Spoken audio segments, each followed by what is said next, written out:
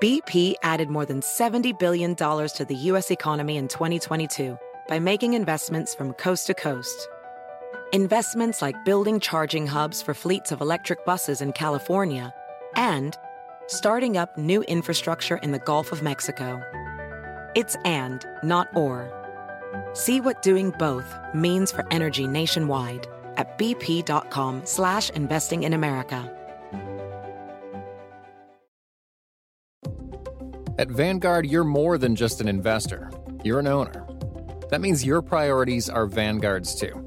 So whether you're planning for retirement or trying to save up for your next big adventure, Vanguard will work alongside you to set personalized investment goals. That's the value of ownership. All investing is subject to risk. Vanguard is owned by its funds, which are owned by Vanguard's fund shareholder clients. Vanguard Marketing Corporation Distributor. Hello, everyone, and welcome to the Sports Creative Fantasy Football Podcast. My name is Davis Maddock. Today, I am joined by Jakob Sanderson. We just did our first ever show together on Pat Crane's legendary Upside mailbag like 2 weeks ago. I think we're going to be collaborating on some dynasty rankings here, and it's go time. You could spend morning till dusk drafting best ball teams, and you would not run out. Starting today, you could do nothing but draft. That could be your full-time job, and by this time the season starts, you would not run out of contests to enter. Right? There's no maxing. You'd be able to keep entering. Yeah, it's at least my part-time job. But you could certainly make it a full-time job, and yeah, you'd be golden. You could just hop DraftKings, Drafters, Underdog, whatever else. We get petitioned to get draft.com back in our lives. You never run out of best ball drafting. It's a glorious time of year.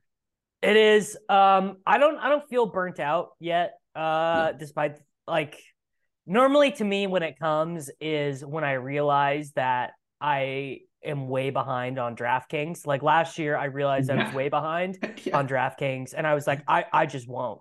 I won't. There's not really a way for me to realistically do this. So what I've been doing is actually saving underdog bullets, only doing like one or two of those a day, and just like being in a DraftKings draft. And even if I end up having to auto and I got to go make dinner or I got to do something with the dogs or whatever, it's like, I don't even care. I just want to get these done because I'll be so mad when it's August 3rd and I have 50 DraftKings ones done and I got 100 left to do. Yeah, it's the late August, like every year, at least the last couple of years, I've always been like, I'm going to do underdog early, and then like I'll do DraftKings when all the fish are in there. I'll do all my DraftKings drafts in late August. And then the problem is like underdog's such a pleasurable experience because you're just like walking just through the so park, much easier. Right? Like yes. You're walking through the forest, you hear the birds singing, you're like, oh great, I'm going to draft the Best Ball Mania team. You don't even feel bad about it because you're in nature and you're just rolling through, and it's like such a nice harmonizing experience. And then DraftKings, you're like, well, I have to be at my desktop.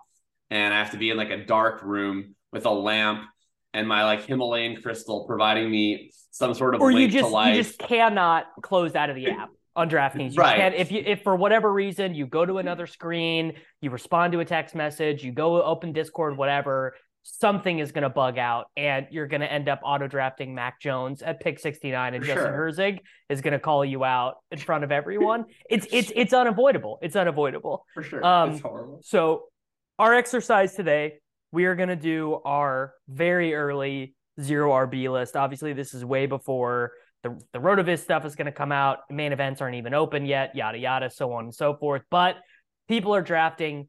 We got to give the people what they want. So we each have 5 guys.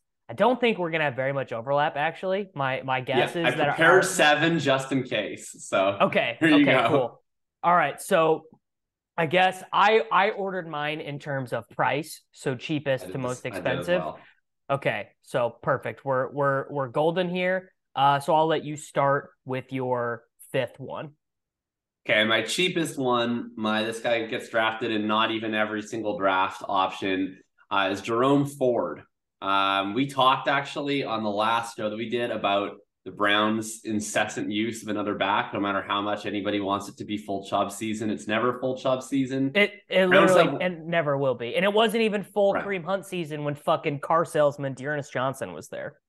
No, it's not at all. So I think I talked about then that I think that the Browns subscribe to what I call a comparative advantage theory of their running back room, which is like, even if one guy's better at every single aspect of playing running back, they're just going to use the guy who's almost as good at certain aspects to some extent.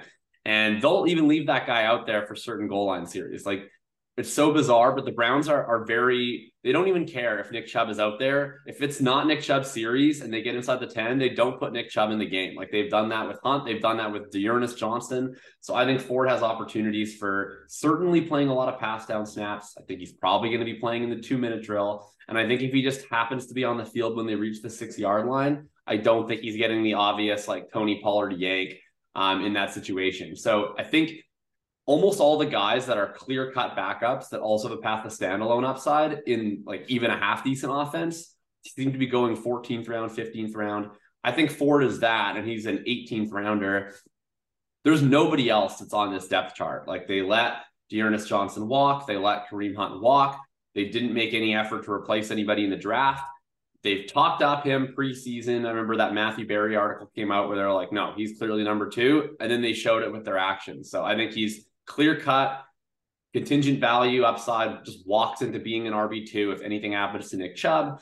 And I think he's going to sprinkle in some usable weeks in the meantime. So I think he has that sort of early teens type profile you can get in round 18 just because he hasn't actually shown anything. And he's kind of an interesting prospect. Like, he's a guy that, even as a day 3 player, originally went to Alabama, 4.46 speed, kind of has that vaguely all-purpose skill set. We love an Alabama recruit, right? That is, I definitely do think there is a little bit of signal there. He was really good at Cincinnati. He caught a little bit of passes, but I kind of like that stuff too.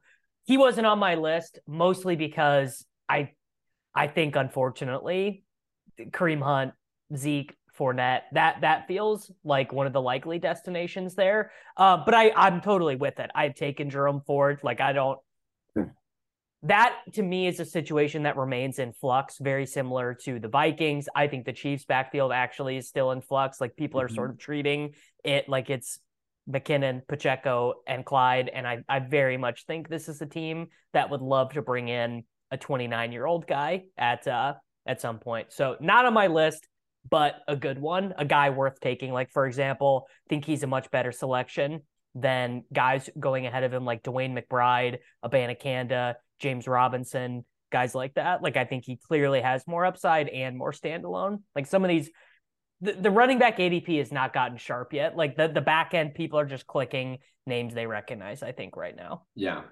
There's a lot of guys, like, especially the rookies, like those, like you mentioned, Abanikanda and Dwayne McBride. Yeah. There's a lot of guys where it's like, probably 40% chance of being a healthy and active in week 1. And I think I'm at this point in the proceedings with so much time left to play out. Like, I want to make sure that I have bullets where I'm not looking at my teams on August 25th. And I'm like, I wonder what I drafted in May. And then I'm like, I drafted 20% Keontae Ingram. He's not even going to make the Cardinals. Like, that's right. Not what I want to do. Mine is basically new age. My number 5 is new age Keontae Ingram, which is Malik Davis for the Dallas Cowboys. He's locked into making the roster because he plays special teams. So I think the third running back roster spot is likely not between Malik Davis and Deuce Vaughn. I believe it's between Deuce Vaughn and Ronald Jones. My guess is Ronald probably doesn't make the team. He'll probably do exactly what he did with the Chiefs last year, which is remain on the practice squad or a healthy scratch all year long.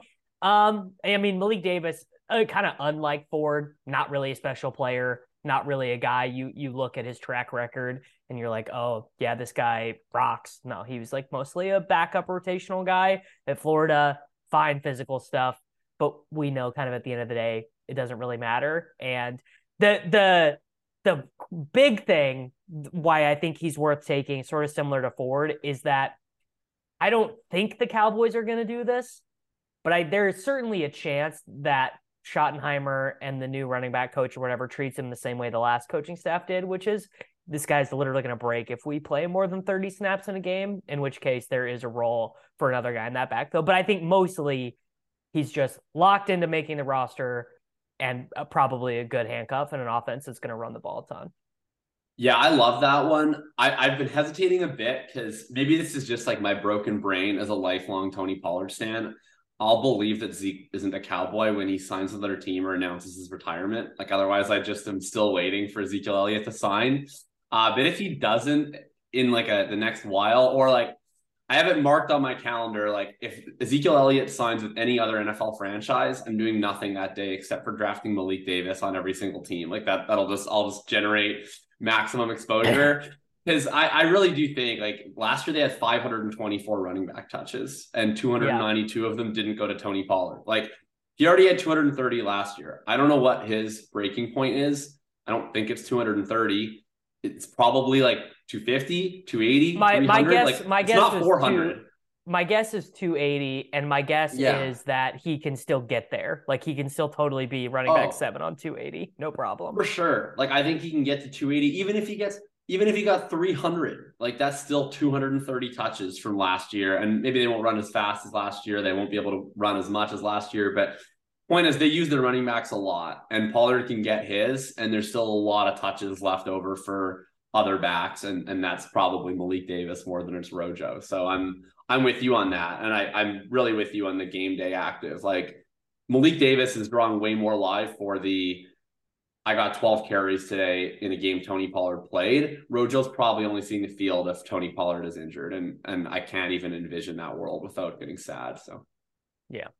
All right, number 4 on the 0 running back list for you is whom? Yeah, I will go with Tank Bigsby. This is another one. He was one of mine. Sweet. So I also I legitimately like Tank Bigsby. I think a lot of people kind of think he sucks, and it's fair because his numbers would say that he does kind of suck.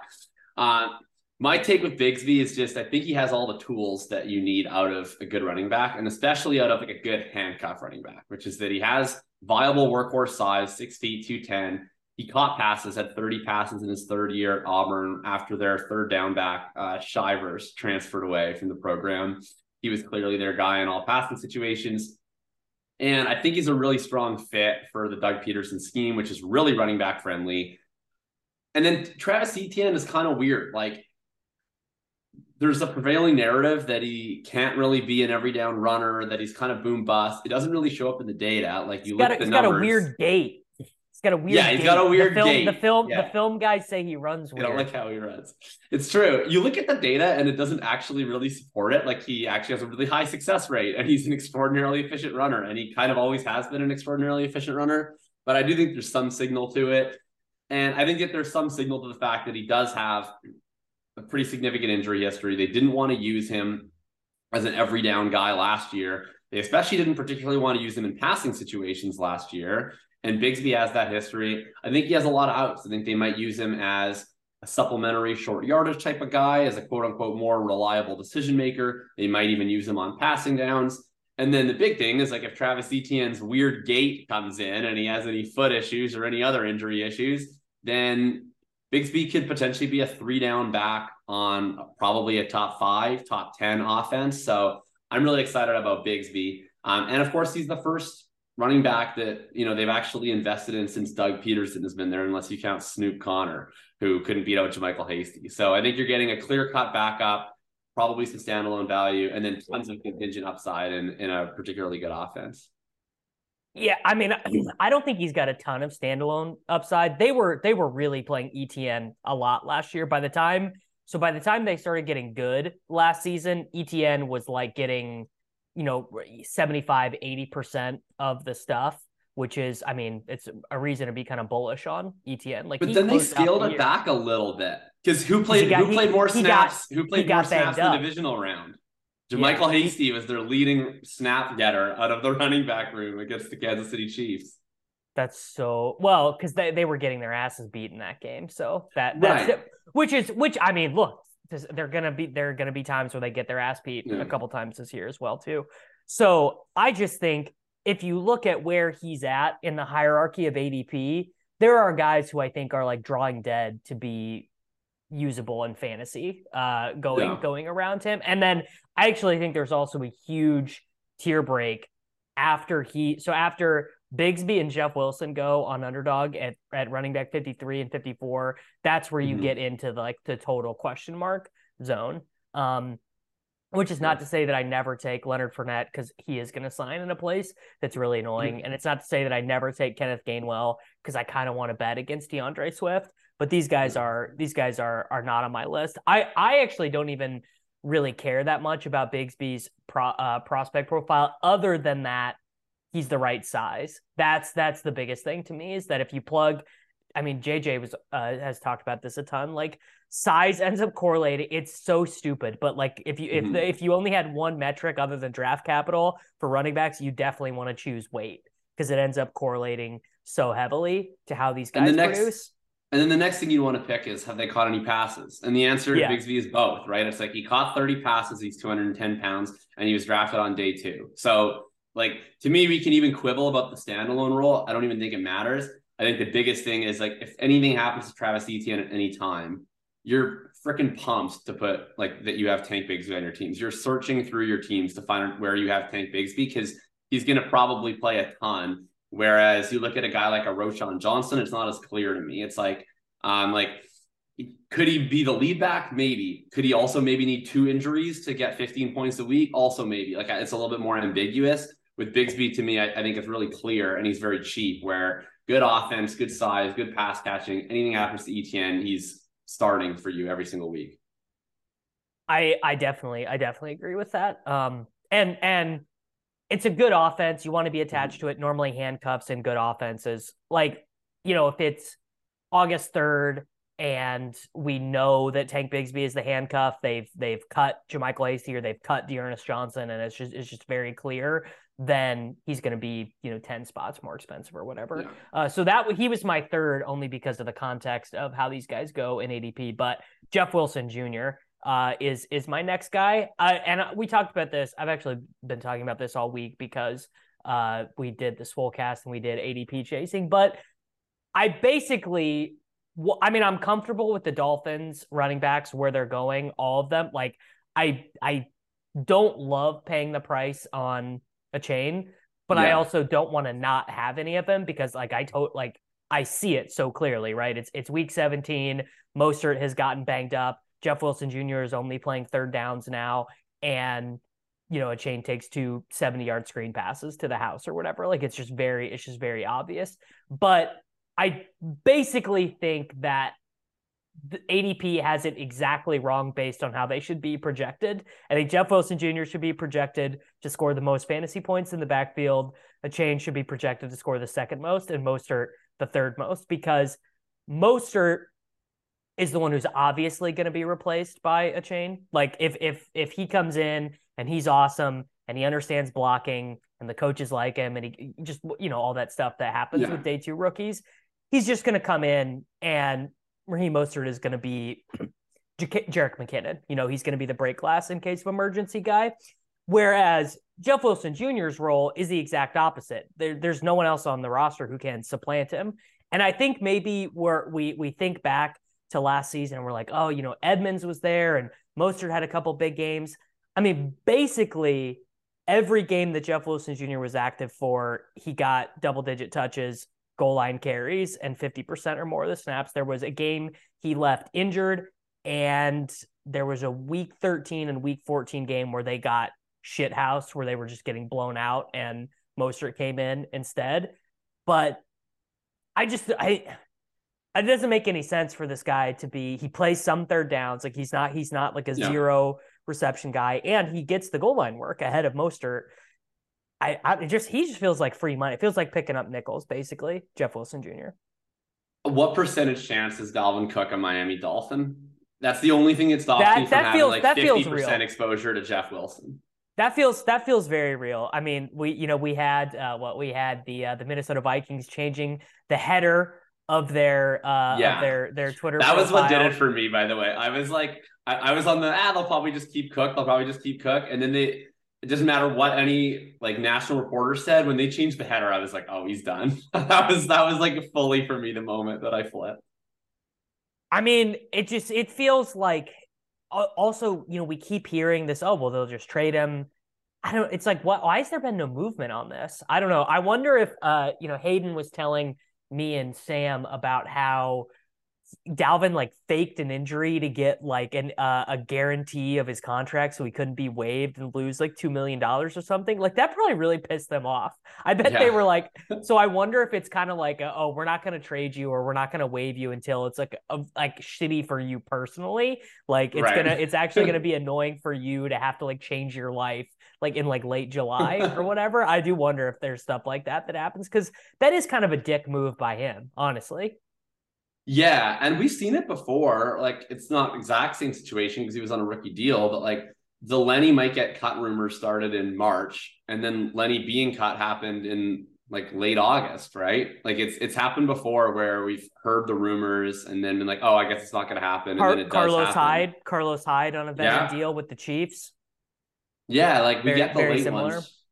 So I'm still not sold. Like I'm fully sold that Joe Mixon is a Bengal. I'm very not sold that Dalvin Cook is a Viking.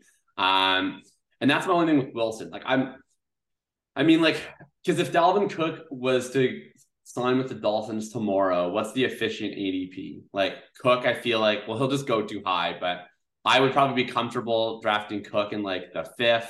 He'll probably go higher than that. I don't care. He's bad. He'll go way higher than that. Yeah, and that's fine. I'm really happy to fade a 28-year-old declining Dalvin Cook. A-Chain probably goes in like the 12th or the 13th, and then like Wilson and Mostert don't even get drafted, right? No, I was going to say, I bet A-Chain doesn't really fall much at all. But I bet the consequence is the market is just done taking Mostert and Jeff Wilson Jr., that they basically go to zero. Which I think is somewhat reasonable. Like I think A-Chain's role early season is probably pretty much the same, whether it's Dalvin or whether it's Mostert and Wilson. I think 100%. The difference is like he's drawing totally dead to be a 15 carry per game back late season without an injury if Dalvin's there. Like I think there's a path now where if A-Chain's just so good that they're like, we're not that beholden to Mostert and Wilson. I don't think that's necessarily likely, but it's in play. If Dalvin's there, like he's James Cook at that point, like from last year, barring maybe even multiple injuries. But yeah, if they don't sign Dalvin Cook, Wilson is horrendously mispriced. Because I agree, like Mostert is kind of whatever. Like I think he's pretty duplicative with A-Chain. He's also 32. Yeah, and he's not also like he's not a real running back. Like Raheem Mostert is. He's got the wildest career. He was like a track guy at like at Purdue, never ran for 1,000 yards, was on like a billion practice squads, and then just Kyle Shanahan broke him out of purgatory. But like he's not a real running back. He's just like a guy. Yeah. He's an athlete. And he's also he had always been efficient until last year, and then he wasn't anymore, which is not that surprising because he's like 31. So like he's probably just bad now. And yeah. I mean, if he's not like the fastest running back in the NFL, then what do you have left, right? Very little. All right. So that was both my third and my fourth because they go right back to back in ADP on Underdog. Yeah. I have one more rookie, and it'll be Kendre Miller is my next guy. I'm kind of confused why Kendre Miller goes behind both A-Chain and Charbonnet on Underdog right now. They all kind of go in a cluster in Dynasty drafts. Because they paid Jamal Williams, and I think this works both ways. It's Taysom Hill existing, right? Okay, right. So it's very okay. All right, I gotta explain this the right way. So Taysom Hill existing keeps every Saints player who could theoretically run the ball being bumped up a little bit in ADP. But the existence of Jamal Williams, Kendre Miller, Alvin Kamara also keeps Taysom Hill's ADP deflated a little bit. Like really, people are just, and the Saints are going to be kind of bad too. So people are just kind of throwing up their hands and being like, I don't know. My guess is, but they have such an easy schedule. Like they could easily win 11 or 12 games. Like every NFC South team's schedule is absolute cake because they play each other, and then they only play bad divisions, right? It's like they play the NFC North and the AFC South or something like that. It might be a different division than the AFC, but it's cake. Like all four of them have such easy schedules. Yeah. So really, I would say probably ADP seems like roughly efficient on these players, other than if Kamara only gets like a 3-game suspension, in which case he ends up being like a huge smash. But it really will just be like whack-a-mole and who scores the rushing touchdowns, right? Like if Taysom Hill scores 7 rushing touchdowns, you're going to hate having any of these guys. But if he scores 2, you're going to love having these guys. But Jamal Williams is bad. Like, I think that we're like, we've lost sight of that Jamal Williams is bad because he scored a bunch of touchdowns last year, but he isn't good. And he catches 0 passes. He's like a stone. He used to kind of catch passes in Green Bay, but I don't know if he can do that anymore. They certainly didn't think he could in Detroit. And he's not actually that efficient as a runner either. And he's really old. So he probably just gets worse each year. And I don't know when Kamara is going to play. Like, if you told me Kamara gets 6 games, sure. If you told me he gets 10 games, sure. If you told me he's cut from the team at some point, like I would believe that too. I'm not, and he's also bad too. Like both these other running backs are very old. They're both declining pretty hard. And what surprises me is like in Dynasty Rookie Draft, people are grouping Miller in with Achane and Charbonnet. It's like a threesome. And to me, like maybe not Achane, but Charbonnet, it's like, okay, he's clearly the second best running back on this team. Miller's like quite possibly the best running back on this team. So I get if you like Charbonnet was the guy with the higher pedigree, is the guy with the higher draft capital. I get it a little bit more in Dynasty, but from a best ball perspective, I would much rather take Miller. Like I think he has a pretty clear path to just being the lead guy by like week 6. I also think he has a pretty clear path to being like getting 2 touches per game. So it's certainly a wide range of outcomes. But I think it's entirely possible he's just fully the starting running back and the highest scoring running back at some point this year. It may still be in a messy committee, but I'm not counting on Kamara ever playing for the Saints. Like, I don't know. I'm also not counting that he doesn't play for like 14 games, but I'm kind of treating Kamara almost like Javonte Williams, where it's just like, it could be anything. He could play 16 games. He could play 0. I don't really know. But for Miller going in the teens, like there's a possibility it's just him and Jamal Williams, who's old and doesn't catch any passes for a team that's projected to win a lot of games. Jamal Williams did catch passes in Green Bay. Right, he did. And then he doesn't anymore. And I don't know which one it is. Like, I don't know if it's that they just thought he couldn't do it, but they were like sure he couldn't do it in Detroit. Because even when Swift went out, they were like, no, Craig Reynolds, you run all the routes. Well, isn't this the deal of running backs in general, is that we like once you've demonstrated an ability to do it, it's just a matter of if your team throws the ball to you or not, if they decide to do that for you. Like it's more of like offensive coordinator quarterback decision making than it is. Like obviously like some running backs like actually can't do it. They're like too stiff-hipped or they just don't understand it. But like Jamal Williams, I mean, he caught passes in college. He caught passes in Green Bay. Not that I'm not saying Jamal Williams is like this like uber athlete or whatever, but also I mean, it's the Saints. Like I would not be surprised if Jamal Williams is like getting force-fed 1-yard touchdowns either. It's very possible for sure. I don't know. I have not drafted Jamal Williams yet at all. I've been drafting Kendre over him. Like I just think they spent a day 2 pick on this back. Maybe they just think it's a redshirt year and they're like, look, we're going to deal with whatever we get out of Kamara. I don't know. We have Jamal. Kendre's like our running back of the future. Maybe they're like a dumb enough team to think of terms like running back of the future. But I just see it as very ambiguous. And I do think I don't think that their roster is that good, but I think that they're a good enough team that they're probably going to score points and win games just by virtue of how bad all of the teams that they play are every single week.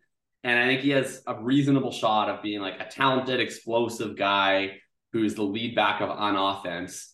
And if we pair him with some of the safer guys that I think I'll mention soon that have a more stable, projectable role, I think he's a guy that I could be really pumped where even without an injury, it's like week 11 and it's like, that's the guy I want on all my teams because he's the clear-cut lead back for the next 6 weeks. I see that path with Miller and I think he has some talent upside. I don't know that any of the other guys necessarily have that path to a standalone lead back role versus other guys who are relying more on contingent value or guys who just have like a clear-cut standalone segmented role instead of having that sort of every down type upside.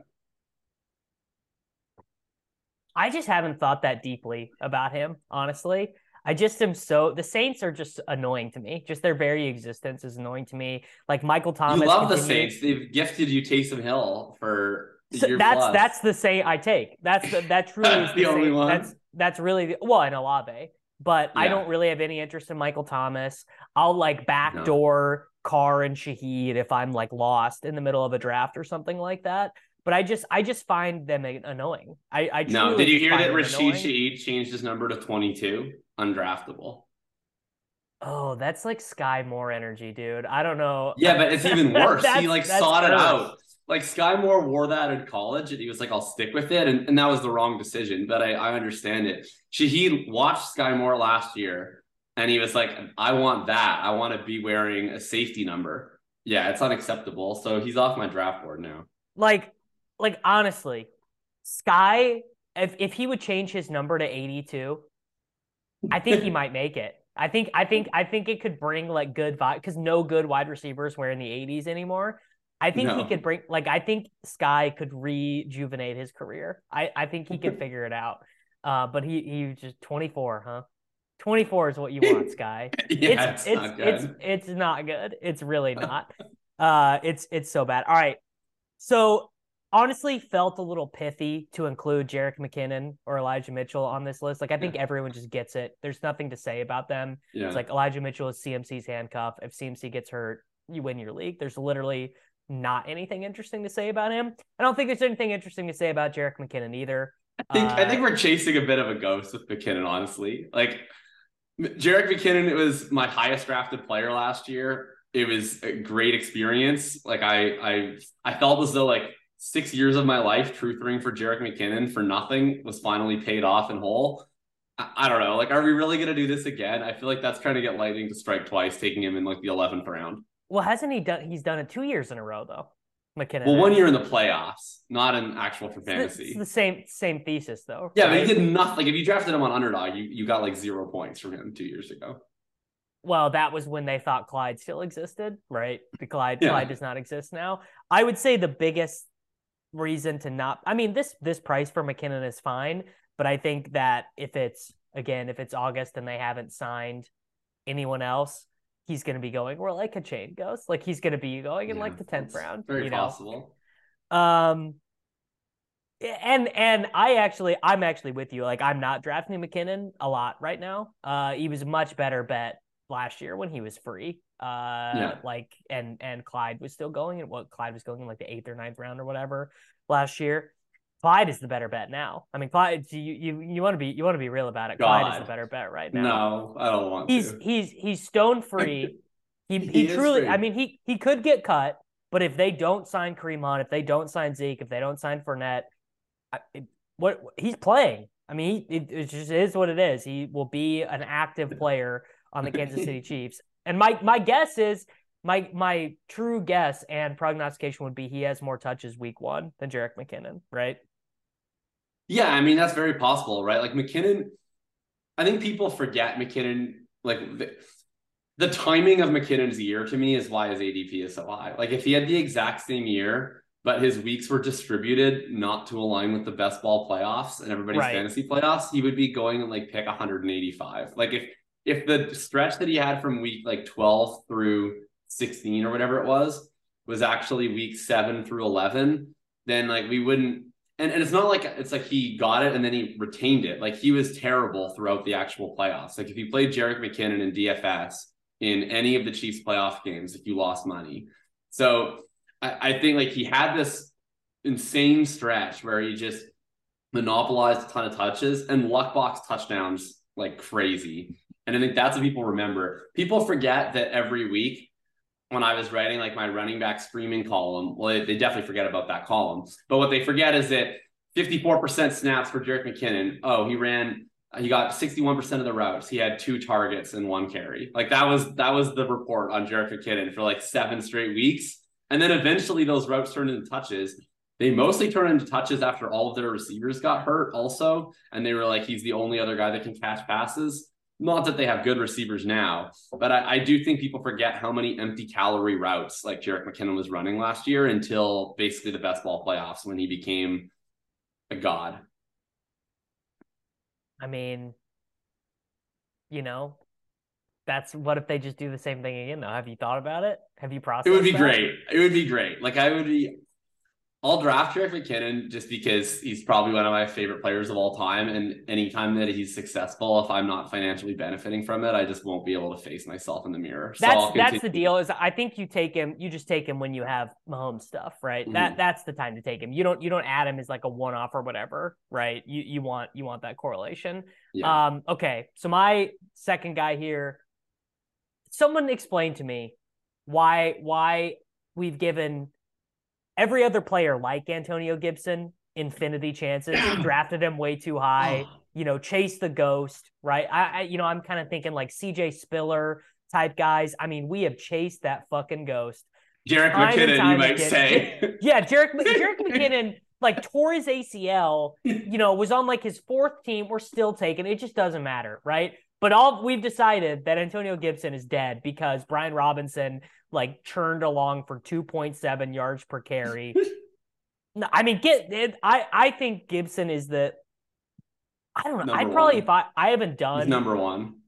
I haven't done rankings yet.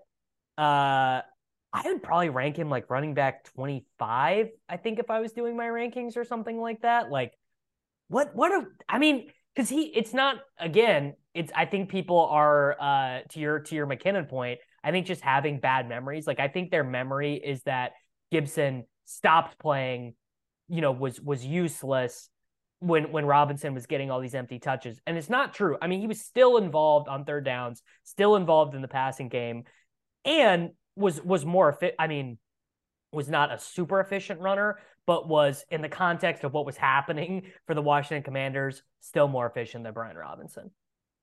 Yeah, this is why I made 7. This is an audio program, so you couldn't see me actively fist pumping when you said Gibson, but this is by far my most drafted running back. I have over 40% of Antonio Gibson right now. I think he's just horrendously mispriced. I would much rather take him straight up over Brian Robinson. I view this situation basically like the Damian Harris from Andre Stevenson situation last year, where you have two guys. The most likely scenario is that they're in a platoon in which one guy has a little more of the rushing, one guy has all the receiving. But if Antonio Gibson gets hurt, Brian Robinson's role changes 0%. I don't know who they signed to play on third downs, but it's somebody. Like, there's a better chance that Davis Maddock is playing 3rd and 10 for the Washington Commanders than Brian Robinson. So, but if Brian Robinson gets hurt, like, Antonio Gibson could theoretically play almost every snap. Like, I'm sure Chris Rodriguez will come in and plow ahead for a couple of yards every now and again. There's been a lot of Chris Rodriguez chatter. Well, there can be I don't care about Chris Rodriguez chatter. He was I don't buy it, but there's been a lot of it. Whatever. Like, so I'm sure he'll see some touches to either Rodriguez, or I don't know if Jonathan Williams is still in the building, or whoever else they sign, insert bad running back. But there's like a theoretical path for Gibson to be an 80% snaps, 80% routes, all long down distance, all short down and distance touches guy that doesn't exist for Brian Robinson. I mean, I think you only have to go back a year for Antonio Gibson to be a league winner, right? Right. I don't know. Like, we've seen this path before. Like, and I don't think I've been a Gibson guy, and like, I was not a Gibson guy last year. But yeah, it's so easy to be a Gibson guy again. And you're right, people do forget that he had a good role. Like, when Robinson started to emerge, there was like the one Thursday night game, which is, I guess, the game that people remember, where Gibson barely played at all. I was going to say Robinson had like 28 carries or something in that game. Yeah. Yeah. And then Rivera was like, oh, we forgot about Antonio Gibson in the second half. And everybody like made fun of him. But then what they forget is, like, the next week, Gibson, I think, scored like 2 touchdowns, and they started using him on way more routes than J.D. McKissick. And he became like their kind of pass down-ish, but also interesting deployment guy. Like, he was getting actual ADOT routes. Like, they were throwing him 10, 15 yards downfield. And now you get Eric Bieniemy. We just talked about Jerick McKinnon for 5 minutes, right? Like, Eric Bieniemy likes throwing the ball to the back. He likes a back who's going to be able to pass protect. Like, I don't know that Brian Robinson makes any sense in his scheme if he retains almost anything that comes over from the Chiefs. I think there's a lot of upside for Gibson as a standalone guy, a lot of upside for Gibson as a contingent guy. I think he's the most mispriced running back on the board, quite frankly. I think he should be like a round 7-8 pick, and you can get him firmly in the double digits.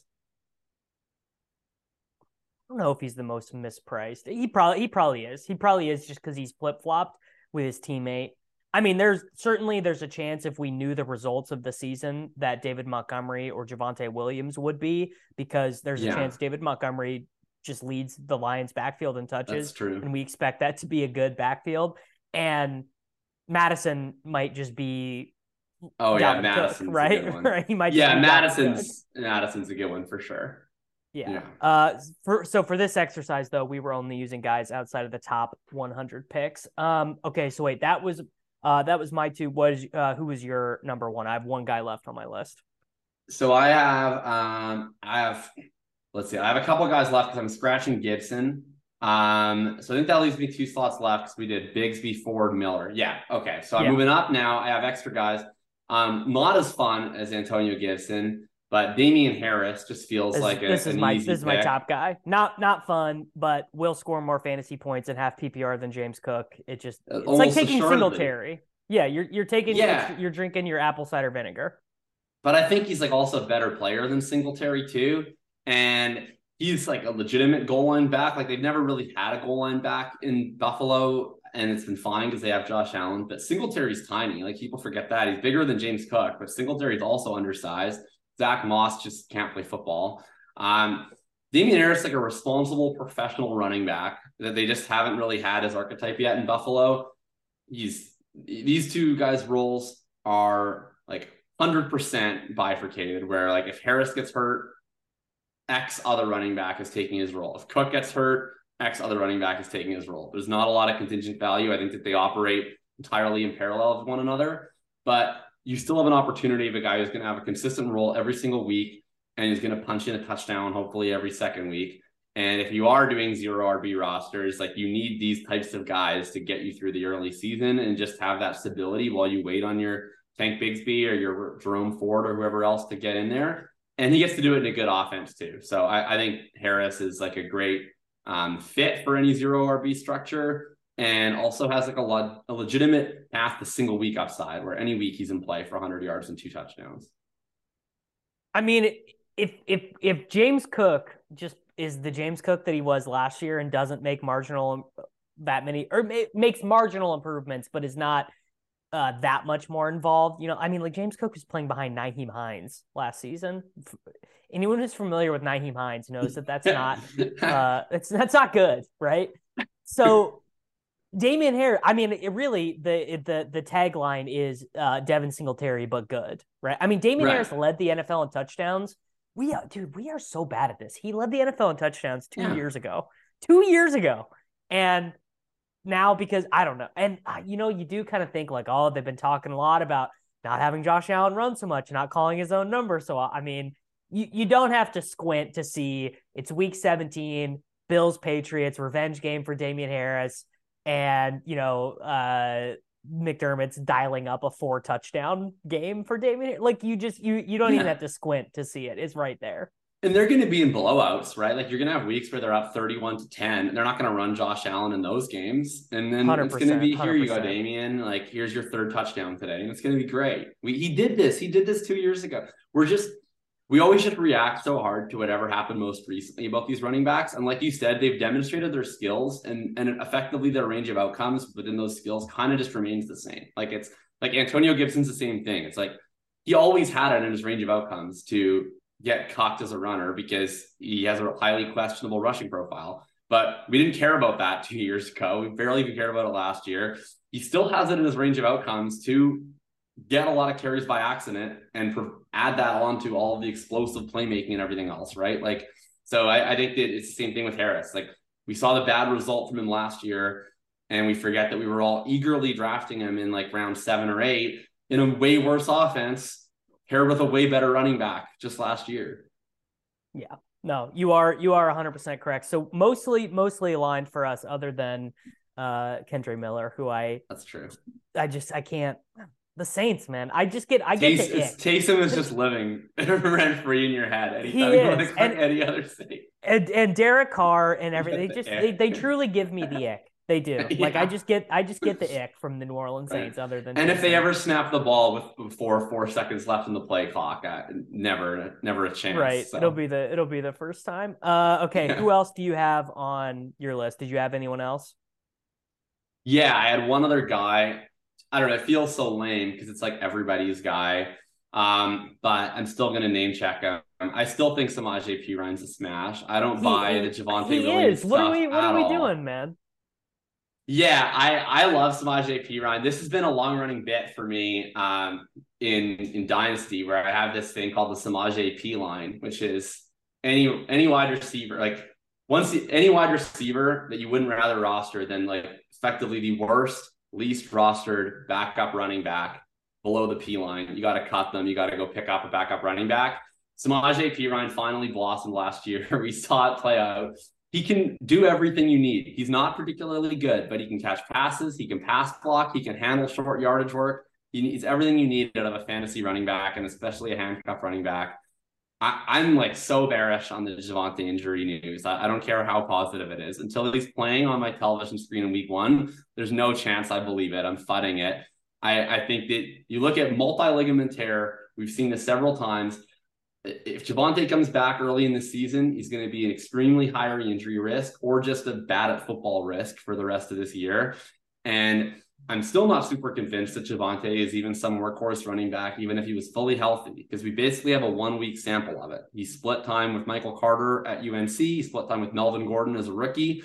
And we have 1 half of football in which he played as a workhorse running back last year before he got injured. So I think Perine's going to probably be playing long down and distance the entirety of the year. I think he's going to get legitimate drives to come in and handle the full workload. And for as long as Javonte's hurt, or if he gets re-hurt, he's going to be the guy. And we know with Sean Payton's offense, they want to throw the ball to running backs. I just think he's a total smash, even as his ADP keeps creeping up. And I'm praying for continued positive Javonte hype videos throughout June and July so that I can just keep drafting Samaje Perine. Are you also similarly bearish on Breece Hall, or is this injury pessimism only running one way? I should be more bearish on Breece Hall, probably. I'm not a Twitter doctor, so I just kind of believe what they tell me, and I don't apply a lot of scrutiny to it. The Twitter doctor industrial complex seems to have a lot more faith in Breece Hall's single ligament tear. There's some of my favorite people on earth. Some of the most unhinged characters on Twitter are like fantasy Twitter doctors. And it's so funny, like what the zeitgeist is of like the fantasy medical consensus each year, depending on the injuries. And the big thing this year is for sure, like, wow, that's a multi-ligament tear, but that's a single ligament tear. And it's like the prognosis from the Twitter doctor industrial complex is effectively like, if you have a multi-ligament tear, you may as well be dead. And if you have a single ligament tear, like it's like nothing ever happened is sort of what it seems to be, at least like the memification of it. I'm more into Breece Hall, because I just think he's a lot better than Javonte Williams. I also have more faith in that offense. And I just generally trust that the medical consensus is a lot more bullish on Hall being legitimately ready to rock early in season versus Javonte Williams being probably not going to play early, probably not going to be as good when he comes back, just due to the different nature of the injury. So I've been drafting Breece Hall more so, but I do think he's certainly a high risk pick. What about you? I mean, the risk with Breece is way higher. You're spending a 2nd-round pick to acquire the services of Breece. 3rd-round pick. You can do a 3rd-round pick. Where have you been drafting any Breece or no Breece? No, I fucking take Derrick Henry like a real man. I've also been taking Derrick Henry, but I've been taking some Breece too. I take every running back at that turn. Like I think just the running backs at that turn are just so much better than the wide receivers. I take the most Pollard, but now unfortunately he goes to the top of the tier. I want Zeke to sign in Dallas so badly because I would love to draft like if I could draft Pollard where like Najee Harris and Etienne and Gibbs go, if Zeke signs, that would make my year. So that's what I'm praying for. But otherwise, like, you're taking Jacobs and Henry over Breece? I have not taken Jacobs yet on Underdog yet. I don't think. I think I've only taken him on because he's actually like a pretty fair price. No, I don't. It's important to have principles. No, it's fine. It's fine. I just prefer Pollard and Henry to him, and I also really like Ramondre. Ramondre's a smash. Like, and clicking Jacobs does still give me the ick a little bit, you know, like just on principle. Not that I think he's a bad pick or whatever, but yeah. And I really just want to click Henry right now because I think by the time the slappies get in, he's gonna be like going where like Saquon is now. You know, like the time to draft Henry is now. Yeah, so, I definitely think like when the mouth breathers come in August, you're gonna be like, oh God, you nerds have Derrick Henry as a 3rd round pick. Get out of here. And they'll be right also. Like Derrick Henry shouldn't be a 3rd round pick. There's no need for this. Like he's still a good running back. And to me, that's the other thing. There's no difference to me between a 27-year-old running back and a 29-year-old running back. Like until we've seen significant signs of decline, like they just kind of are what they are until they aren't. And some running backs die sooner than other running backs, but like Henry is still pretty good. And I'm just projecting him to continue to be good at massive volume until he shows to me that he isn't. And in round 3, I mean, he's an epic smash. Yeah. All right, man. Tell the people where to go, where they can think about thinking, how they can support you, how they can continue the Jakob Sanderson experience. Absolutely. You can find me on Substack at jakobsanderson.substack.com. It's called Thinking About Thinking. You'll find it posted in my Twitter. I have not written for the last week and a bit because I wrote an absolutely obscene amount of rookie content. So I'm just allowing that to percolate in the minds of the subscribers for a bit, but I will be back shortly. I'll be writing primarily best ball stuff for the rest of the summer. And like Davis alluded to, we might have some rankings things that we're working on together, myself and you and Pat. So make sure to stay tuned for that as well. Beautiful. All right, everyone, we're going to go ahead and get out of here. We'll be back. The ADP Chasing Show will be on this feed on Monday, and I will be doing a show with Beimford next week as well. So see y'all then. Across America, BP supports more than 275,000 jobs to keep energy flowing. Jobs like building grid-scale solar energy in Ohio and producing gas with fewer operational emissions in Texas. It's and, not or.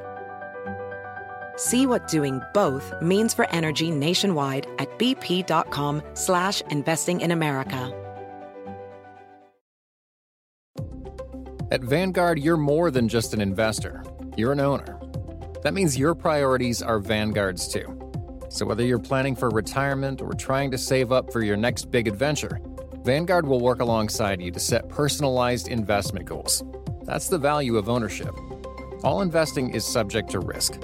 Vanguard is owned by its funds, which are owned by Vanguard's fund shareholder clients. Vanguard Marketing Corporation Distributor.